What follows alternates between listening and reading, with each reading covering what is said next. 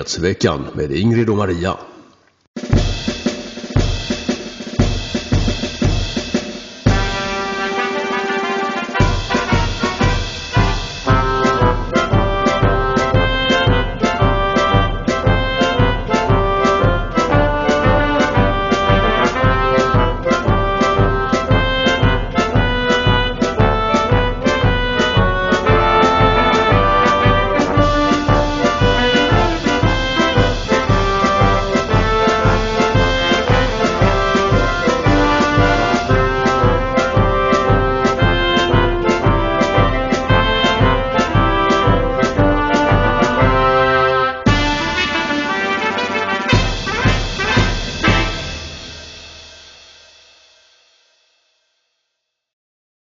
Hej allesammans och välkomna till en ny Nyhetsveckan special.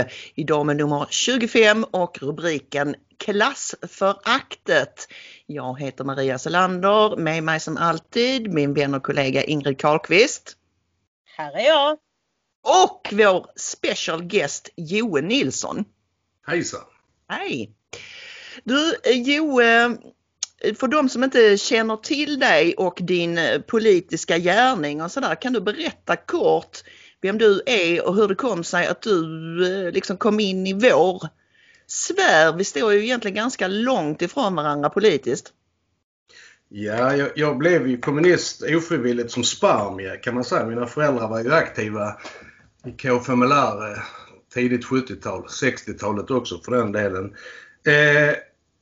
Men jag definierar mig fortfarande som kommunist och marxist. Var medlem, vad kan det vara nu, till 1,5 år sedan så var jag medlem i kommunistiska partiet, tidigare KPMLR. Men efter många års kritisk granskning av mitt eget parti så insåg jag att det är inget vänster längre, utan det är en del av vänsterliberalismen. Och i samband med det så har man ju också upptäckt att det finns massa andra krafter i landet, konservativa eller högerpopulistiska, och kalla vad vi vill, Sverigevänner säger en del. Och det kulminerar väl där att jag såg att det skulle arrangeras ett möte av bland annat Ingrid här i Helsingborg, där det skulle handla då kring flyktingpolitik och invandringspolitik, och jag föreslog för mitt parti att jag skulle gå ner och snacka och hålla och tydliggöra vårt perspektiv på det. Eller rättare sagt mitt perspektiv på det, men ur ett klassperspektiv.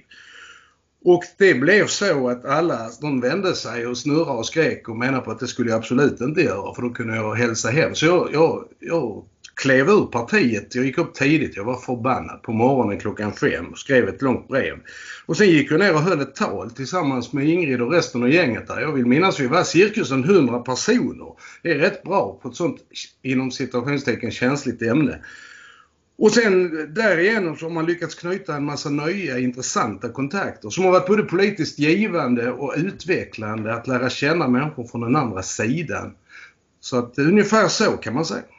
Jag skulle vilja säga det, Jo, att alltså, då när du tog kontakt med mig via Facebook och frågade om du fick hålla tal, så blev jag jätteglad. För att jag tror att det här med att vilja Sverige och svenska folket väl, det är inte höger eller vänster. Det är egentligen något grundläggande för alla människor. Att man vill att ens eget land och folk ska ha det bra.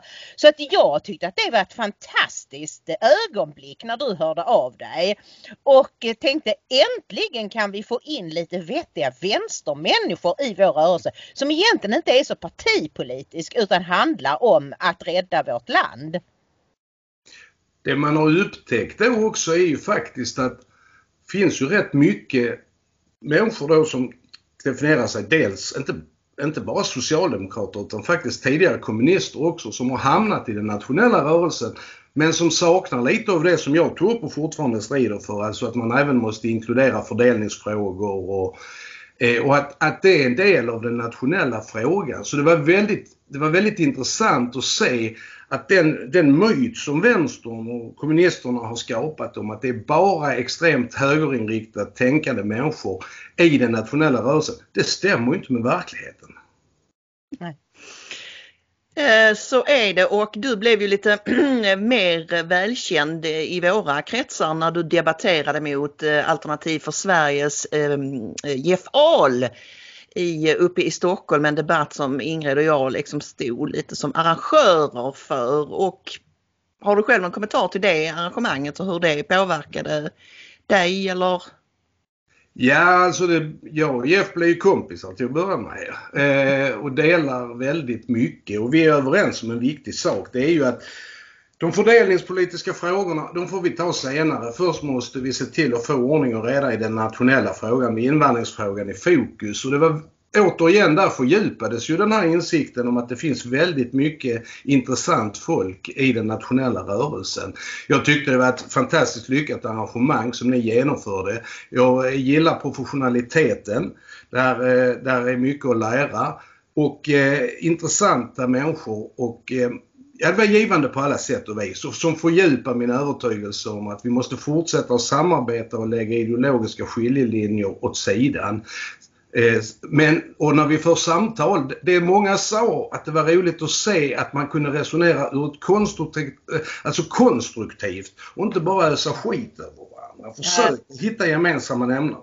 Precis, och det är ju faktiskt det som makterna är mest rädda för, nämligen att vi vanliga människor från hela skalan kommer samman och enas i denna för landet så viktiga fråga. Så applåder till dig, Joe, och andra på vänstersidan som har kommit över sin högerextremistskräck. Ja. Du vet att jag kallas ju högerextremist och jag är inte ett dugg extremistisk. Så att det är ju så bizarrt. Nej, det är lite obehagligt. Jag har ju i 20 års tid försökte jag ju på olika sätt ta upp de här frågorna som högern på olika sätt har drivit. Vi har frågor om moral, vi har frågor om invandring och personens eget ansvar och sånt. Men det är nästan obehagligt att upptäcka att man går till delar ur en sekteristisk bubbla, alltså en sekt helt enkelt. Och de är så neddrypta av godhetskomplex och tror att de är bättre och finare människor. Men det i själva verket är så att det finns ett stort förakt för vanliga människor. Det finns en fullständig obenägenhet att lyssna på andra uppfattningar än den de själv är indoktrinerade i. Så det är, jag tackar så mycket. Ja, det är ju precis just detta som vi ska prata om idag. Klassföraktet som grasserar lite överallt i samhället, menar jag, men förvånande nog även på vänsterkanten som säger sig värna arbetarklassen. Och jag fick idén till att vi skulle ta in dig på lite intervjuer, debatter och samtal idag när du skrev ett Facebook-inlägg häromdagen som handlade om just föraktet för vit arbetarklass, den outbildade eller fysiskt arbetande personen som inte går på teater men som gillar fotboll och anser att Åkesson åtminstone talar klarspråk. Det definieras som white trash. Och då frågar du dig bara en enkel fråga: vem fan är ni och vad ger er rätten att häckla? Du är något jäkligt viktigt på spåren här, tror jag, Joe, därför att jag har gjort den observationen att de som anser sig vara, även om de definierar sig som vänster, men de kanske är akademiker och sådär och lite finare än arbetarklass. De är oerhört föraktfulla mot så kallat vanliga människor.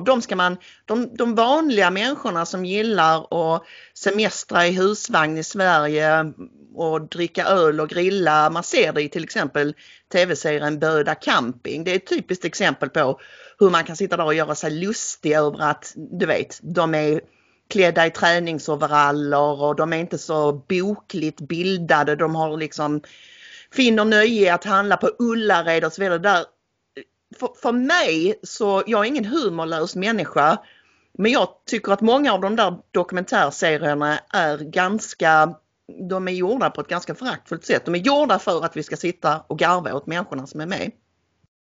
Det är gyckel, är det. Det är nutidens gycklare, och det som blir så absurt och fördjupar vad ska man säga, föraktet, det är ju att det är ju människorna på Ullared och Böda camping som försörjer de här människorna. För de många, alltså det här elitistiska liberal-vänster elitfolket, de försörjer sig genom att tillhöra det här, vad ska vi kalla det, omhändertagande industrin.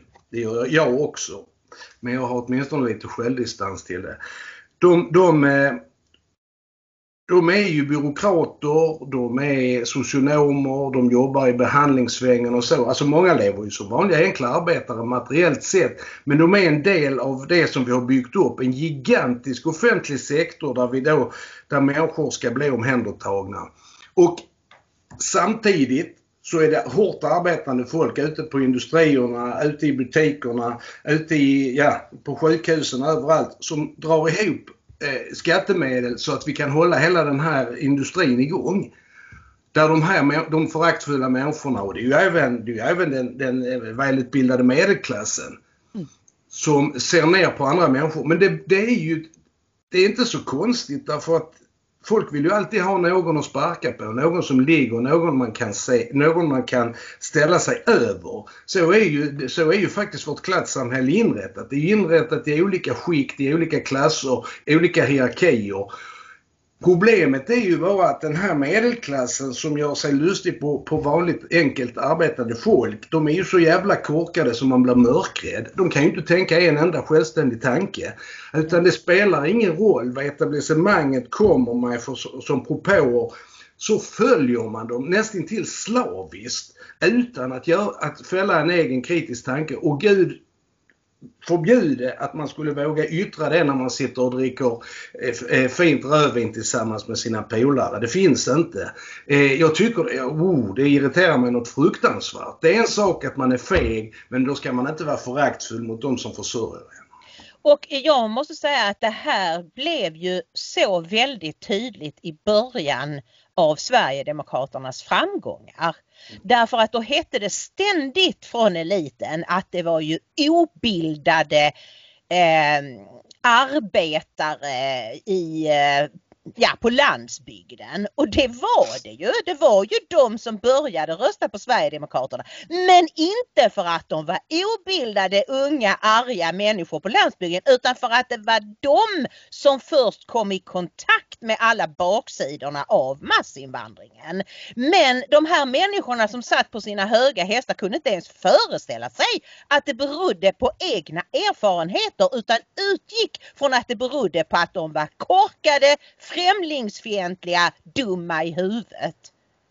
Problemet är att jag håller helt med det du säger, Inge, men jag vill också tillägga att massinvandringen är ju den avgörande frågan, men du har också föraktet för, eller det omvända förakt som finns från politikernas sidan, från elitens och etablissemangets sidan, effekterna av 40 års avregleringar där man också får ge stora smällar ute på till exempel landsbygden. Det är ett hårdande klassamhälle som man också vänder sig mot. Och när man då söker sig till SD så gör man det också för att det är en form av protestyttring. Problemet är att arbetarklassen har ju de har sett det konkret, men det yttrar sig mer de har svårt att klä det i ord, de har svårt att klä det i politiska termer, utan det blir en känslomässig yttring som då utmynnar i en protest där man lägger sin röst på till exempel SD. Och medan den slipade, eller vad ska vi säga, välmatade medelklassen sitter med sin hela floskelkartoteket och bara slår i värdegrund och mångkultur och allt vad ni vet och öser på utan precis lika obildat egentligen, men använder inte samma primitiva begrepp som arbetarklassen alltid gör. Och därmed så får medelklassen ett tolkningsföreträde. Vi ser idag nästan inga arbetare. Vi ser dem som när det ska göras när av dem på Ullared och på Böda camping, då ser vi dem. Eller om de ska sätta på varandra i någon sån här slaskserie. Ni vet, vad heter det? Paradise Hotel. Ja, exakt. Då ser vi dem, men vi ser aldrig dem intervjuade i tv eller så. Och blir de intervjuade så är det inte alltid så lätt att få fram orden. Och det här förstärker motsättningen och klassföraktet. Vad tror du är liksom drivkraften i, vi är väl alla tre ganska överens om att vi ser ett ökat klassförakt eller ökade klassmotsättningar i det svenska samhället. Du nämnde avregleringar och så vidare. Finns det något mer här som gör, för jag har haft tankar om att överklassen, de bryr sig kanske inte så mycket, men den övre medelklassen, de väldigt ängsliga människorna, de är rädda för arbetarklassen. De är rädda för, de förstår dem inte och de är rädda för den där, som du sa, lite primitiva komponenten, att de säger vad de ser och hör. De spelar inte enligt medelklassens regler riktigt. Medelklassens dilemma, det är ju ungefär som, om vi ska göra det enkelt, mellanchefen på ett företag som måste vara kompis med dem där nere för att det ska fungera och samtidigt ha kraven på sig uppifrån. Gör man det ur ett samhälleligt perspektiv så hamnar medelklassen i samma situation. Medelklassen är ju medelklass bland annat för att de inte vill vara arbetarklass. De vill ju sträva uppåt, de vill göra en så kallad klassresa. Arbetarklassen kan nog i mycket större utsträckning försonas med att man är arbetsklass, skäms åtminstone, ja, och lever i sina liv och umgås med sina vänner. Så att det är ett sätt att distansera sig. Jag är åtminstone inte arbetarklass, jag är medelklass och jag är på väg uppåt. Och därför måste man distansera sig, men det är ju ingen... Och sen så tror jag inte alla, de vet inte alltid om, för den här godheten, de omger sig med många gånger medelklassen, jag tänker mest på vänstern, medelklassen inom vänstern, den är ju, du behöver inte skrapa så mycket så framträder ju något annat, förakt och elitism istället. Så att de tror att de är goda, de kan inte se sitt eget förakt, men det handlar om rädslan för att trilla dit. Och här är en intressant grej. I och med det hårdare klassamhället så kommer fler och fler redan bekantas och proletariseras. Alltså man har haft medelklass, har medelklass och fortfarande kan inte jobba heltid där i någon coronasituation och får därför stå på lager och packa gurkor. Vi ser, det här kommer inte bli mindre, så då kommer rädslan för arbetarklassen att öka, stärkas. Får jag fråga här, varför är man rädd för arbetarklassen? Jag tänker att det gamla tankesättet är att man är rädd för att bli fattig. Men om vi ska vara helt ärliga så är det ju många i arbetarklassen som tjänar mer än de här socionomerna som är inne i den svängen liksom. Så att det kan väl inte vara fattigdomsrädsla som styr dem? Jag tror att fattigdomsrädsla kommer att bli mer aktualiserat ju längre tiden går. Jag vet inte om de är så rädda för arbetarklassen. Jag tror att det är en kombination av det jag sa innan, att det är något främmande, att man absolut inte vill dit själv. Man vill inte hamna där, alltså fjärmar man sig från det och distanserar sig från det. Men trots allt är det ju så här. Och jag vet inte om den insikten finns, det tror jag inte. Men när arbetarklassen sätter sig på häcken så stannar ju hela samhället. Ja. Det är ju den kraften och det är ju det som är en del av marxismen. Att slutar arbetarklassen göra vad den gör på dagarna så stannar hela samhället. Medan många improduktiva skikt i samhället kan gå hem, det märks knappt. Jag måste berätta en rolig historia här om på mitt första fasta journalistjobb på Nordvästra Skånes tidningar på Helsingborgsredaktionen, så hade de drabbats av någon spariver och dragit in på städningen. Och de kontorsanställda klagade, de kunde inte sitta med vita blusar, det var smutsigt på skrivborden, journalisterna klagade, ingenting hände. Och då sa grafikerna: här är så jävla skit så vi får sluta och jobba och städa istället. Och allting stannade av. Tidningen kom ju inte ut nästa dag. Den blev i alla fall väldigt försenad. Och sen var städningen tillbaka. Ja, ungefär så. Ja. Ja, det är det. Så är det. Det är de på golvet som driver samhällets verksamhet framåt. Men... Ingrid har haft lite funderingar kring det här med politikerförakt och versus väljarförakt, och hur formulerar du frågan, Ingrid? Nej, men jag skulle säga så att för en 20 år sedan eller någonting sånt, det slutade nog för 15-20 år sedan, så pratade alla väldigt mycket om politikerföraktet. Politikerna var bekymrade, journalisterna var bekymrade, och varför finns det ett sånt politikerförakt, och vi måste komma liksom av det. Nu är det ingen som nämner ordet politikerförakt längre. Däremot kan vi ju se hur politikerna lider av ett stort väljarförakt, och det är väl framför allt en sån som Annie Lööf som personifierar detta. Och då tänker jag på när hon sa till Jimmy Åkesson i partiledardebatten: jag känner ett sånt förakt för dig. Och hon föraktar ju inte bara Jimmy Åkesson, visst hon spelar teater, men hon föraktar ju alla som röstar på Sverigedemokraterna. Så att jag skulle vilja säga att Sveriges stora problem just nu är inte politikerförakt, det är väljarförakt, politikernas förakt för sina väljare. Ja, Annie Lööf är ju en del av det vi pratade om innan. Hon är ju en del av den samhälleliga överbyggnaden. En människa som ska administrera landet och ge den en demokratisk legitimitet. Hon är inte intresserad av sina väljare egentligen. Hon är intresserad av makten och sin politiska övertygelse om att driva landet i en viss riktning.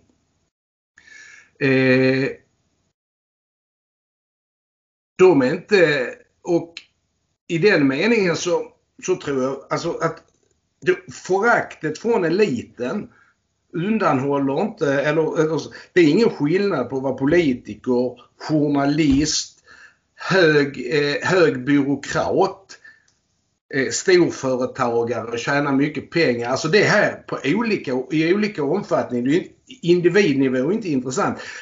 De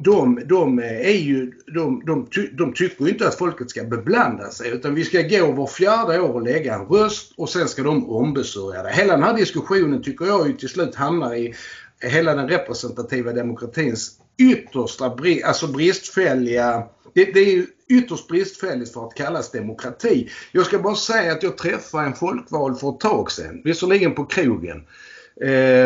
Och det ger ju vissa förutsättningar, men jag lyfte fram folkomröstningen i Helsingborg för att vi inte skulle sälja ut vårt gemensamt ägda kraftbolag. Och det enda kommentaren vederbörande hade var att en bunke näsägare som hon föraktfullt fnyste åt. Och jag gick i taket och gav henne en riktig skrapa, för det är precis detta vi pratar om. Vi ska rösta en gång var 4:e år. Sen ska de till och med kunna bedrägligt sälja ut folkligt ägt gemensamt egendom. Alltså utan att berätta det bara några månader innan i valet. Och det här går ju att applicera både på lokal och på nationell nivå. Och här ser man ju föraktet. Rösta på våra lögner och sen gör vi som vi vill. Ifrågasätter ni eller börjar sympatisera med ett nytt politiskt alternativ som har hamnat till delar i motsättning på det rådande etablissemanget. Så vi bara inte föraktar er. Vi ska faktiskt tysta er. Bokstavligen talat. Okej, så det som du ser det så handlar det om egentligen om inte olika grupper inom etablissemanget utan hela etablissemanget mot folket, kan man säga. Ja, absolut, det är en klassfråga där det politiska etablissemanget glider ihop med det ekonomiska etablissemanget. Och de får gemensamma intresse. Tror väl inte att Wallenbergarna har emot att det finns politiska motsättningar av den här karaktären. De är inte dummare än att de kommer att satsa på båda hästarna. Får vi en kraftigt nationell rörelse som får politisk dominans, så kommer de ju att se till att ha inflytande över den rörelsen också. Men motsättningar och att äga etablissemanget om det inte är rent bokstavligt talat som att de äger journalisterna, så ska de åtminstone ha dem i en utpressningssituation. Det är klart att du öppnar gränserna så kan du få ett jobb på Bank of America sen, din skaljefan, som Reinfeldt fick. Alltså det är ju mycket vad folk förstår. Jag skulle vilja komma tillbaka till det här med demokratin, därför att det är så viktigt att samtidigt som de etablerade partierna har fjärmat sig längre och längre bort från tanken på att det är folket som styr och som du säger bara vill ha vår röst vart 4:e år och sen för övrigt ska vi hålla käften och så ska de göra som de vill. Samtidigt så skriker de högre än någonsin om att demokratin är i fara, och inte på grund av det de gör utan därför att Sverigedemokraterna har vunnit så stora framgångar som ju har, hur man än ser på det, vitaliserat demokratin. För de har ju massor med medlemmar. Det har ju inte de andra partierna längre. Därför att det är ju ingen som bryr sig om en vanlig medlem. Så att är det någonting Sverigedemokraterna har gjort så är det ju att vitalisera demokratin. Men de ska då framställa som att de kommer att förgöra demokratin om de får något som helst inflytande. Ja, när jag är överens, alltså SD har ju varit en positiv fläkt i den meningen att man har lyft upp samhällets viktigaste fråga, lagt den också till delar upplevt som ett vad ska man säga, etablissemangsavslöjare, en motvikt helt enkelt. Och vi behöver inte, jag skulle kunna rikta mycket kritik mot det partiet för jag tycker de börjar tappa. Jag tycker att AFS är mycket tydligare i den frågan och vidhåller viktiga saker som Svexit och sånt. Men det är en annan diskussion. Nej, alltså jag tror man får snacka eller resonera som Willem Moberg som kallade demokratur. Det har inte ett dugg med demokrati att göra. Det har när folk på olika sätt obstruerar mot den rådande ordningen, då blottar sig överheten, då blottar sig etablissemanget och de kan inte dölja sitt förakt. Jag tror du har helt rätt, Joe. Jag skulle vilja prata lite grann om det här med hur vänstern liksom har tappat greppet kring sina kärnväljare i land efter land efter land. Det senaste exemplet är ju i Storbritannien där man ganska nyligen hade lite lokala val som gav vid handen att Labour tappade, alltså rasade i gamla kärnområden, tidigare kallat, jag tror man kallade det The Red Wall förut då, va? Och olika debattörer har ju försökt analysera det här naturligtvis på olika sätt. Vi kan ju till exempel läsa i tidningen Spike då, så gör man en analys av varför Keir Starmer, som han heter, deras nuvarande partiledare, varför han har tappat greppet och så här. Vad är din spontana tanke kring varför vänder arbetarklassen vänster ryggen i allt större utsträckning? Ja, det enkla svaret är ju vänstern som har vänt arbetarklassen ryggen. De har ju släppt de viktigaste för arbetarklassen, de frågor som är viktigast för arbetarklassen. England är ju ett exempel där Svexit-frågan då tvingar arbetarklassen att välja den konservativa högern istället, för att de driver en för klassen vettigaste frågan. Och så är det ju land efter land. Vi har Marie Le Pen i Frankrike och vi hamnar ju i den nationella frågan och invandringsfrågan, det är där vi hamnar. Och det är ju för många nationer, inte minst Sverige, allra mest Sverige, den absolut mest brännande och heta frågan. Och eftersom vänstern inte kan hantera den, eller rättare sagt, de är en del av vänsterliberalismen. Det bygger på öppna gränser, det bygger på en hög invandring där det finns utpräglade välfärdssystem, så ska de kunna nyttjas omgående och nästan direkt i olika omfattning. Arbetarklassen ser ju konsekvenserna av detta. Arbetarklassen förstår ju att effekten av detta blir ju en demonterad välfärd. Det blir vi får låga pensioner, låga ersättningar, sjukvården orkar inte med. Samhället krackelerar helt enkelt. Det får också demokratiska konsekvenser i form av en minskad trygghet och ett hot mot befolkningen, att man helt enkelt utsätts för våld och övergrepp och kriminalitet, och staten kan inte längre försvara och trygga medborgarnas intresse. Och alltid så är det ju arbetarklassen som blir hårdast drabbad av detta. Medelklassen kan ju ofta, övre medelklassen och överklassen kan ju alltid freda sig med gated communities och liknande. Så att vänstern har övergivit arbetarklassen, de är en del av vänsterliberalismen, de är arbetarfientliga. Sen är det ju delar av vänstern som driver fortsatt klassiska, kan vi kalla det reformistiska, progressiva krav, kortare arbetsdag och sånt. Men det är ju illusoriskt, det är ju löjligt att driva sådana frågeställningar om man inte parallellt är väldigt tydlig i att man måste ha en kontrollerad invandring och att man måste ha en kravställd integrationspolitik. Gör man inte det så är det andra, det är bara floskelpolitik. Detta känner och ser arbetarklassen igenom. Mm. Ja, kan man då, tror du då, jag vet inte vad du tyckte om Donald Trump som president. Jag och Maria var ju våldsamt förtjusta i honom. Och ska vi se det här klippet, Maria, där Tucker Carlson pratar om varför det amerikanska folket älskade Donald Trump. The picture is from a town called Butler, Pennsylvania. It's 35 miles north of Pittsburgh. The president held a rally there over the weekend. Butler's like a lot of places you'll find in this country once you head inland from the coasts. It's a former industrial town. They made Pullman rail cars there for many years. But it's been losing population for decades. There's still a lot of nice people in Butler. For 60 grand you can buy a decent house there. It's a place you might be happy in. But our professional class is not impressed by Butler. They don't consider Butler, Pennsylvania, or places like it, the future. To them, places like Butler are embarrassing relics of a past best forgotten. The men of Butler may have built this country, and they did, but they mean nothing to our leaders now. You can be certain of that because when large numbers of people in Butler started killing themselves with narcotics, no one in Washington or New York or Los Angeles said a word about it. And so it continued. There have now been so many opioid deaths in Butler that a few years ago residents built an overdose memorial in the middle of town. MSNBC didn't cover that. So given all of that, it was interesting how the people around Butler feel about Donald Trump. Here are the pictures of the president's rally there on Saturday night. Tens of thousands of people came. So many people that the crowd obscured the horizon. It looked like a visit from the Pope.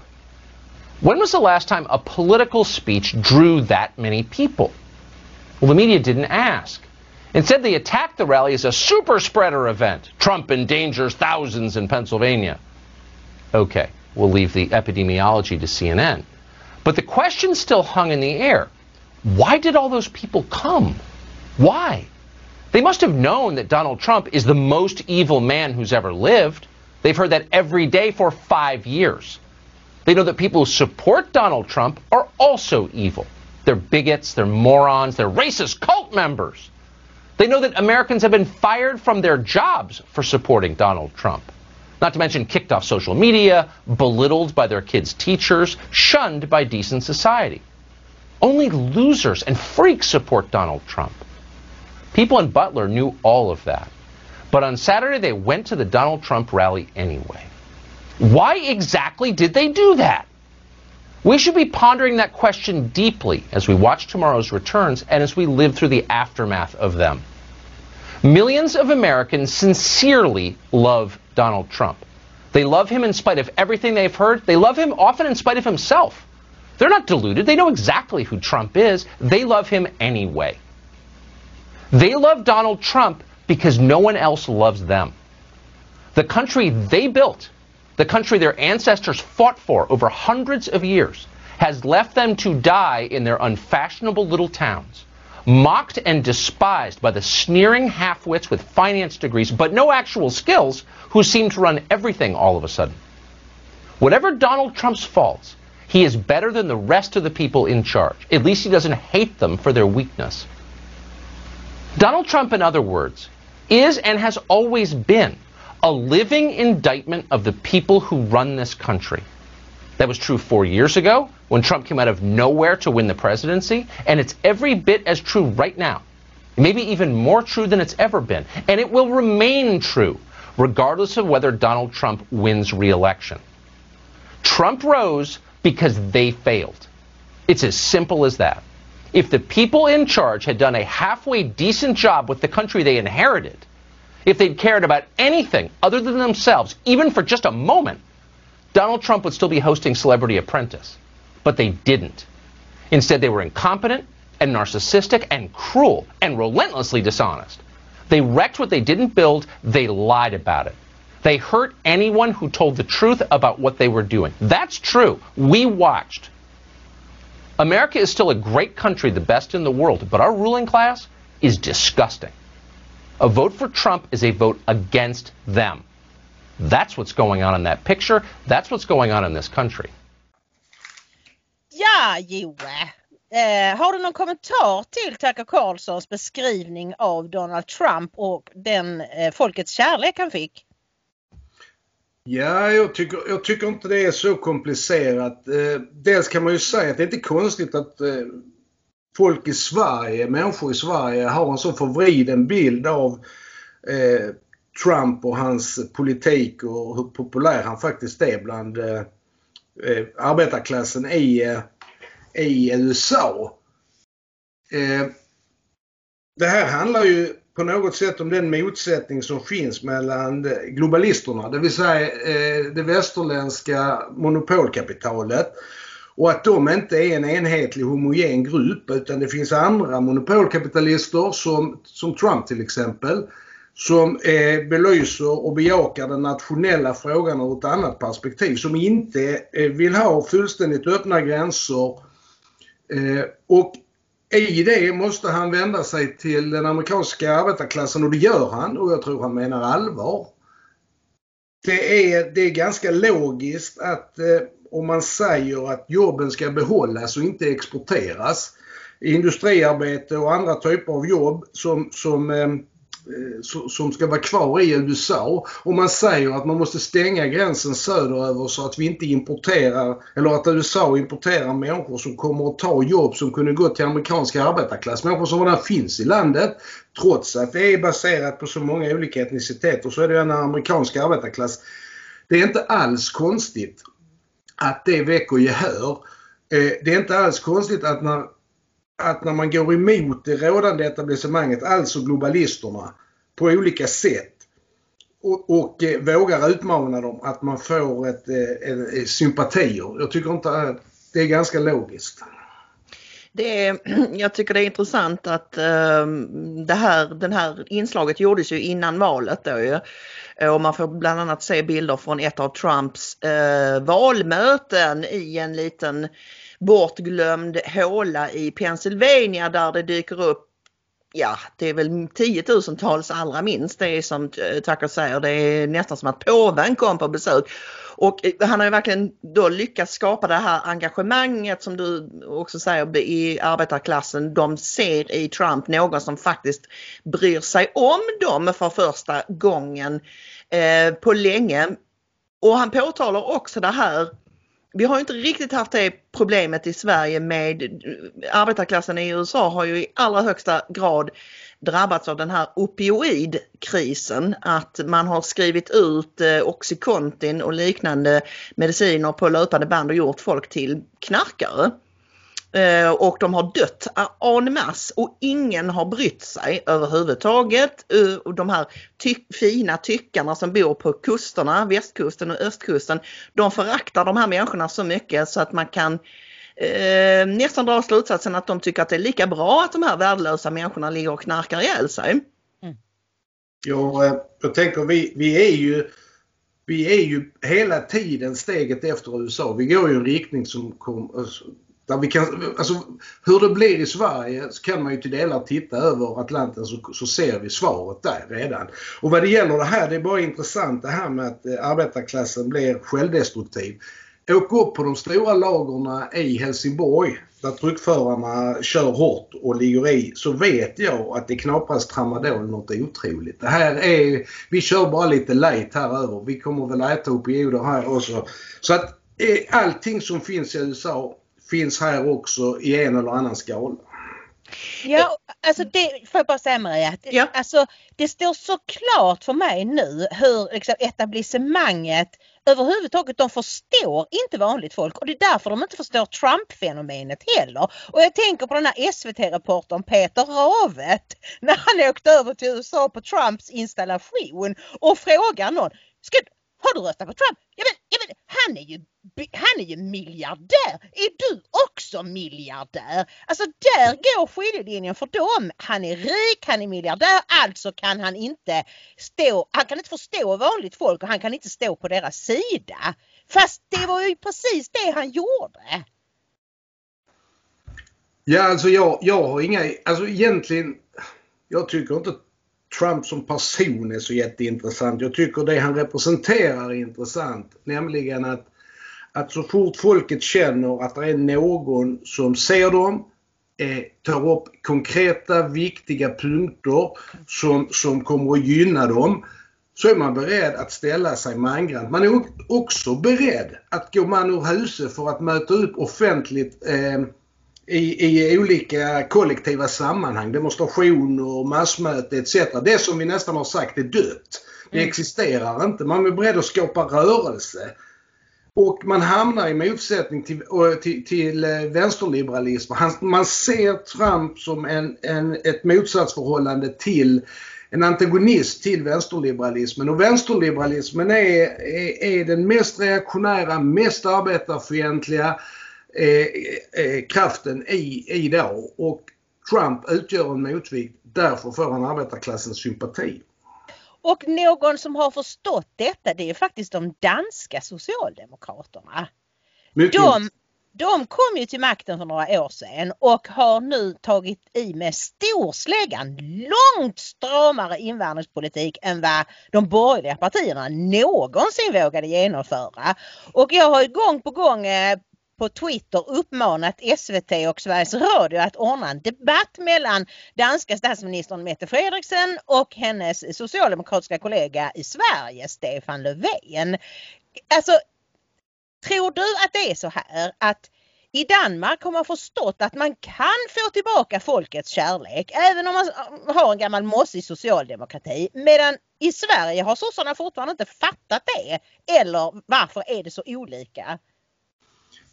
Ja, jag bara säger att jag har använt det här danska exemplet i diskussioner och debatter med socialdemokrater, och de blir, när man tar upp detta exempel, att den brunsmetning som ni lägger på mig och på alla andra som är kritiska mot till exempel invandringspolitiken, hur gör du i förhållande till din danska kollega däröver? För hon är ju mycket i er tycke rabiatare. De blir helt perplexa, de vet inte vad de ska säga och vad de ska göra. Det här går inte ihop i deras värld. Jag kan bara konstatera att dansk socialdemokrati nu har gått ut med en förslag på pensionsreform som innebär att människor med hårt arbete ska få gå i pension tidigare. Det kan man ju bara göra därför att man samtidigt driver en tydlig åtstramning och en restriktivare invandringspolitik. Då kan man börja med de klassiska reformpolitiken, inte annars.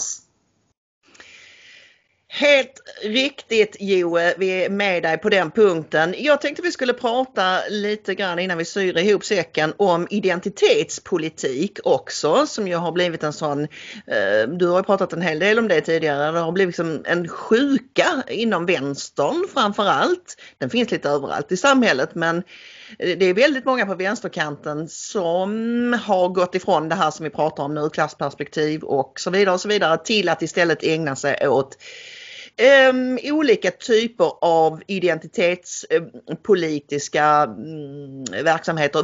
Hur ser du på det här ID-politikssjukan? Ja, jag tror att man måste åtminstone rulla tillbaka bandet till 68-vänstern. När medelklass, akademisk medelklass blev mer och mer successivt tongivande inom vänstern, inom kommunistpartierna också, de olika vänsterrörelserna. Och det gjorde att det möjliggjorde identitetspolitiken. Det tror jag tror att där är vi mycket nära. Och när de närmade sig klassfrågorna så var det mest floskler. De kunde aldrig göra det med riktig övertygelse och med genuin känsla. Det som vi pratat innan om när arbetarklassen känner att något är fel eller att något blir rätt, så kan de inte alltid formulera det. Det kan ju medelklassen. Jag tror att vi måste tillbaka till åtminstone 68-vänster. Sen kan det ju finnas också förklaringar att det har funnits en tendens inom till exempel olika kommunistpartier till sekterism. Och det gör ju också att man ibland inte kommer på talefot med klassen. Utan man talar förbi, talar över, ligger för långt fram i analysen, pratar om visioner när man måste prata om att nu handlar det faktiskt om vi ska få upp 10 spänn i lön. Förstår ni vad jag menar? Så att allt det här kan samverka i en riktning med att identitetspolitiken har fått plats. Men det är en sak till som jag tänker på nu. Det är ju att identitetspolitik är ju ofarlig. Och om medelklassen dominerar vänster, medelklassen är per definition fegisar, ganska ynkliga. Så då blir, och identitetspolitiken är inte systemhotande. Alltså kan man, det är inte svårt att vara radikal, knyta näven och gå in i Palestinafrågan eller antikrigsrörelsen eller homosexuellas rättigheter. Det är ingen medveten överhet som känner sig hotad av detta, för det är inte systemförändrande. Alltså kan man, men så fort det andra, då får man verkligen steppa upp och man ska hota det kapitalistiska systemet på allvar eller mobilisera tillräckligt många i arbetarklassen för att flytta fram dess position. Då har vi konfrontation. Och därför undviker man till alla de frågorna. Plus att man är vilsen inför arbetarklassens frågor. Man förstår inte dem.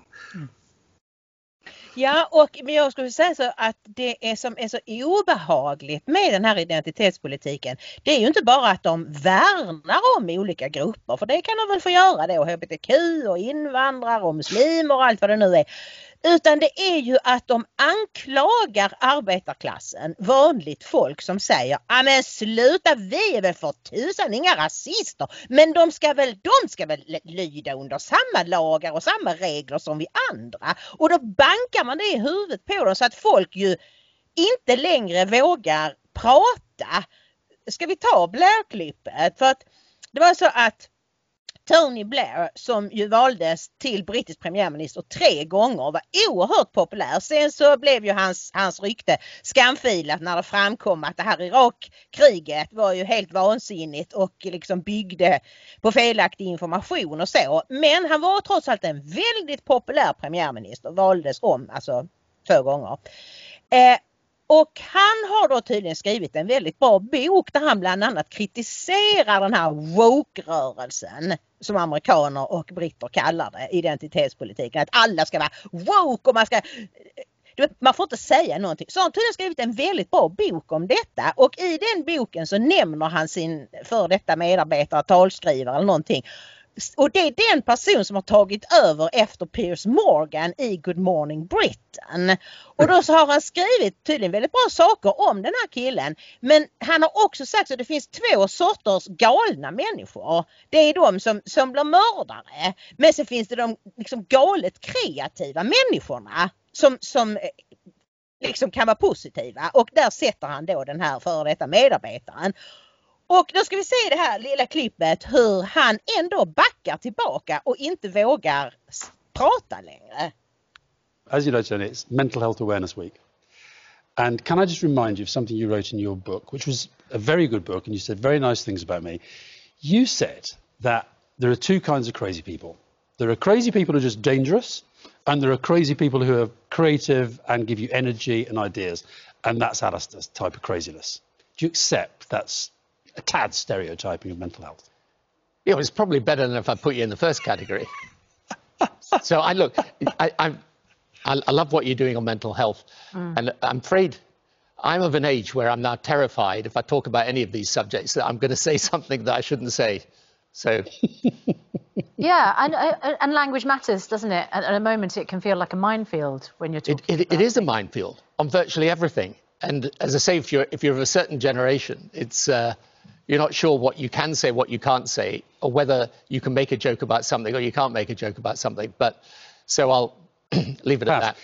Ja, det var alltså Tony Blairs gamle kommunikationschef Alastair Campbell här som intervjuade honom i Good Morning Britain, och som ni kunde höra och se så säger ju Blair att i princip att jag vågar nästan inte uttala mig om någonting längre därför att det är ett minfält och man kan råka säga fel sak och då bli som amerikanare och britter säger cancelled, alltså att man hamnar ute i kylan.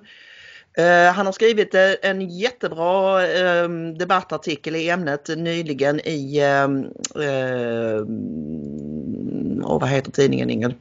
Ja, jag kommer inte ihåg det. The Statesman heter den. Och där han också benar lite i varför Labour går kräftgång.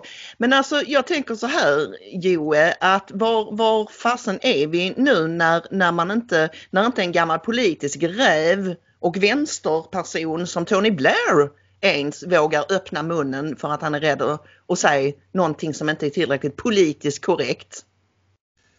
Ja, jag skulle vilja kalla det att man är på väg in. Den här vänsterliberalismen påskyndar ju ett tillstånd som man skulle kunna kalla för sofistikerad fascism eller ett totalitärt samhälle. Och jag tycker det är skrämmande. Jag tycker det är obehagligt. Jag blir både skrämd och provocerad av alla människor jag träffar. Nära och kära, bekanta, vänner, släktingar som väger alla sina ord på guldvåg, kan inte slappna av och uttrycka sin mening. Jag kan ju säga att ibland när de, framförallt gubbarna, när inte kvinnorna är med, då är man ytterst frispråkiga. Får de ett par groggar i sig så brukar det lätta upp ganska rejält. Men vad är det för ett samhälle? Det är ju ingen skillnad på när vi pratar om hur det förhöll sig i DDR eller för den delen i Nazityskland. Detta är mycket, mycket, mycket allvarligare. Samma människor som på alla sätt och vis är PK i vissa sammanhang, de har ju förändrat sina privata beteendemönster i massor av olika sammanhang.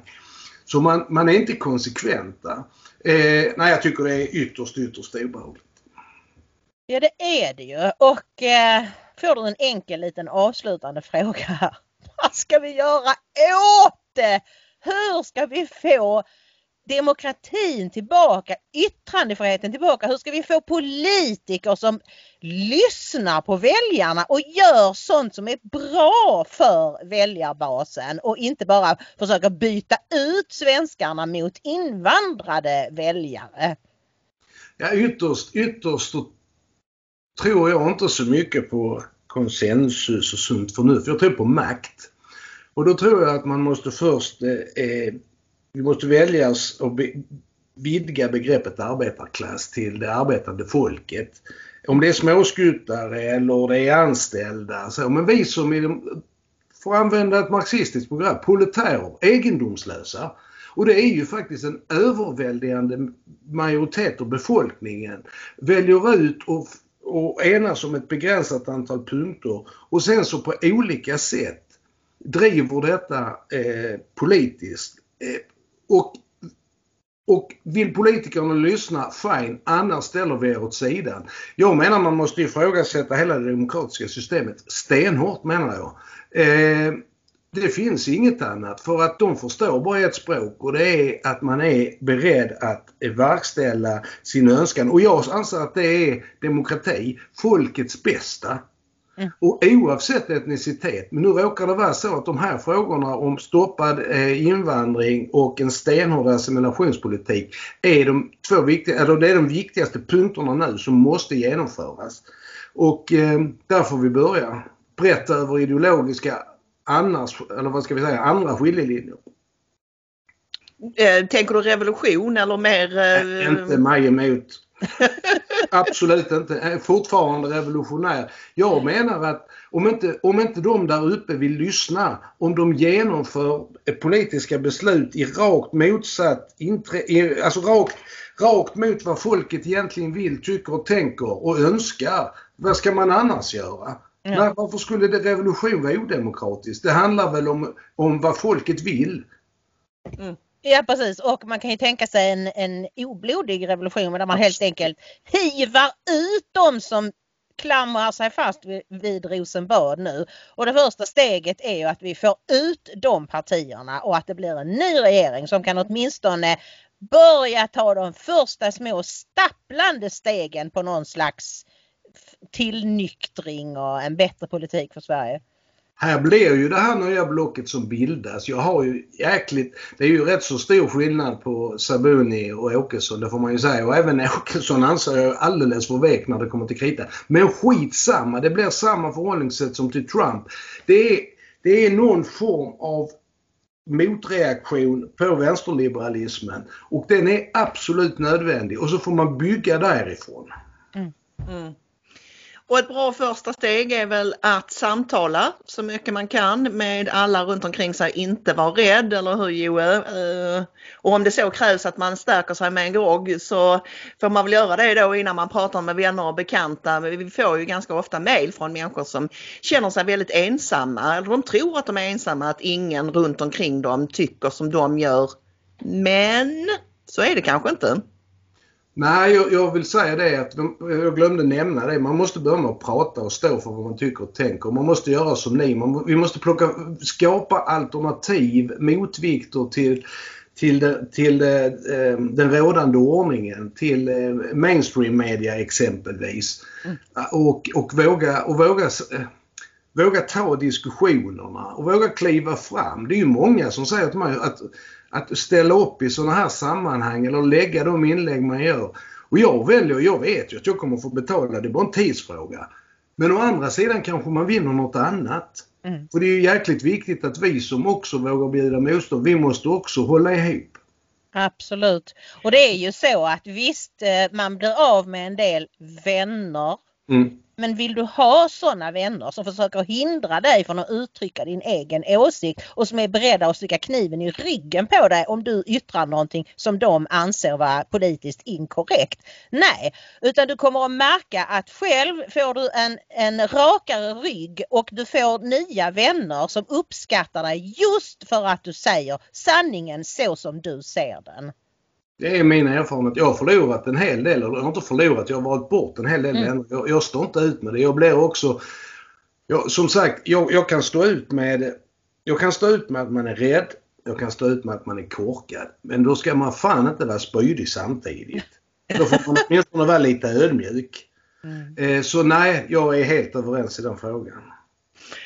Bra, då tycker jag vi knyter ihop denna säck för idag. Om ni gillar det ni ser och hör, gå in på ingridomaria.se och stötta oss via bankgiro, Swish, donorbox eller den lilla media-link-knappen. Vi tackar för idag Joe och önskar dig en fortsatt trevlig dag och hoppas vi hörs igen vid tillfälle. Tack så mycket. Tack för att vi kom med. Tack för kloka och bra frågor. Tack så mycket. Tack så mycket Joe. Och Gud välsigne er alla.